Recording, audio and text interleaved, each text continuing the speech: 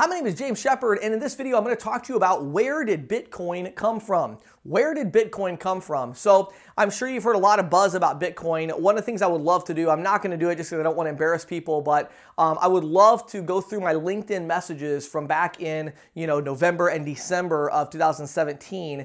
When I was getting messages, I literally had one guy, I think it was actually a public comment on YouTube, if I'm not mistaken, that watched one of my videos on YouTube and literally said to me, you should sell your whole business and get out of this. You need to get into trading Bitcoin. It's so much more profitable, And that was back when Bitcoin was at about $17,500 for one Bitcoin. Today, it's at 8,100, which is actually up from where it was. I think it got down to 72 or 100 or something, and that maybe in the 6,000 range, but it got down really, really low. And it literally lost like a third of its value in I believe, 48 hours or 24 hours, something like that. And so Bitcoin, in the course of just a few months, has gone from 17,000 and change to 8,000 and change. And that's just insane for a currency. Like, the US currency, we might have a 10% fluctuation over a course of a year. It's not like it's fluctuating that much. That's ridiculous.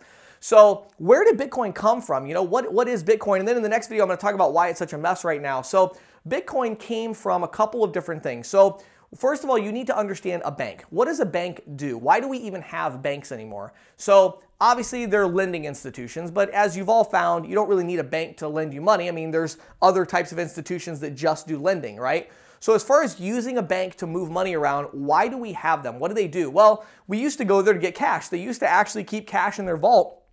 And one of the main things you would do at the bank is you would go and get cash out so that you could go and buy stuff. But what happened after that was, of course, checks. So people started writing checks, giving those. Then we have credit cards. So now it's mostly digital. It's vast majority of transactions are digital. And so we're just digitally moving money from one place to another, and it's going through the bank. And so when you think about the bank really is just a ledger system. That's all the bank is. When you talk about transactions, the only thing a bank does is the bank is a trusted, secure ledger that says this dollar belongs to Joe, this dollar belongs to Susan. Susan wants to pay this dollar to Joe, so now Susan doesn't have this dollar. We're going to take it out of her ledger and we're going to put it into Joe's ledger. Now Joe has $2 and Susan has 0, right? And again, those types of things are happening billions of times a day, transactional things where there has to be a ledger that everybody trusts. I mean, imagine if you didn't trust the bank. Now, the bank has made some mistakes for us. We've had a couple of times. I remember, I think a few weeks ago, we made a deposit of several $1,000s in the bank, and then it didn't show up. And we went back in. My financial secretary went back in and showed the receipt. And here the person just, manual error, literally put it in somebody else's account. So they had a really good day.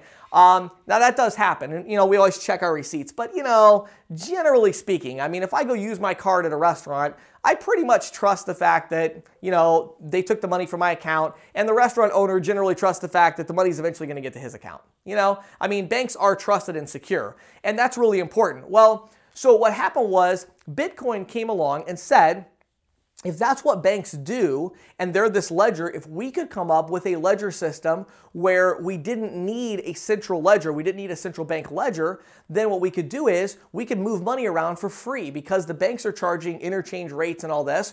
We could just move money around for free. Sounds like an awesome idea. Well, what happened was they created a technology called blockchain.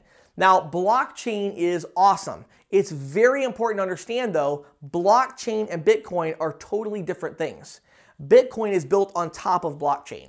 So I'm going to talk about blockchain in a second, but I want you to imagine, thinking about the internet, right? I think all of us agree the internet is here to stay. It's not a fad. Everybody likes the internet. It's, it's a huge part of our culture and our society.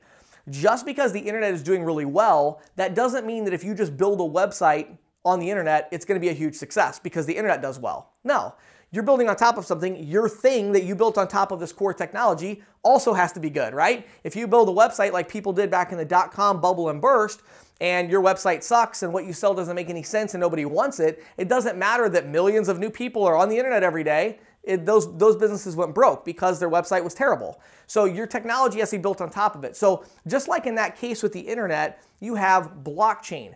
Blockchain is, I'm going to explain it to you in like 3 or 4 sentences. So for those of you that actually understand blockchain, I realize this is like a massive oversimplification. But the idea of blockchain is basically, instead of having one central ledger that everybody trusts, we have millions of ledgers on a bunch of different computers and servers, and all of those ledgers are going to match eventually.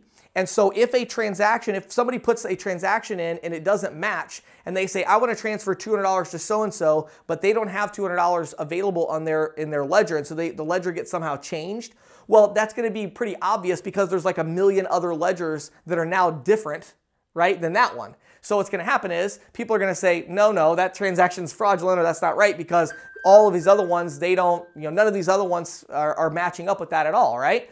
So what's happening is blockchain is an amazing technology. Actually, there's a lot of banks that are even using blockchain now to reduce their cost. So blockchain is here to stay, but not necessarily Bitcoin. So where did Bitcoin come from?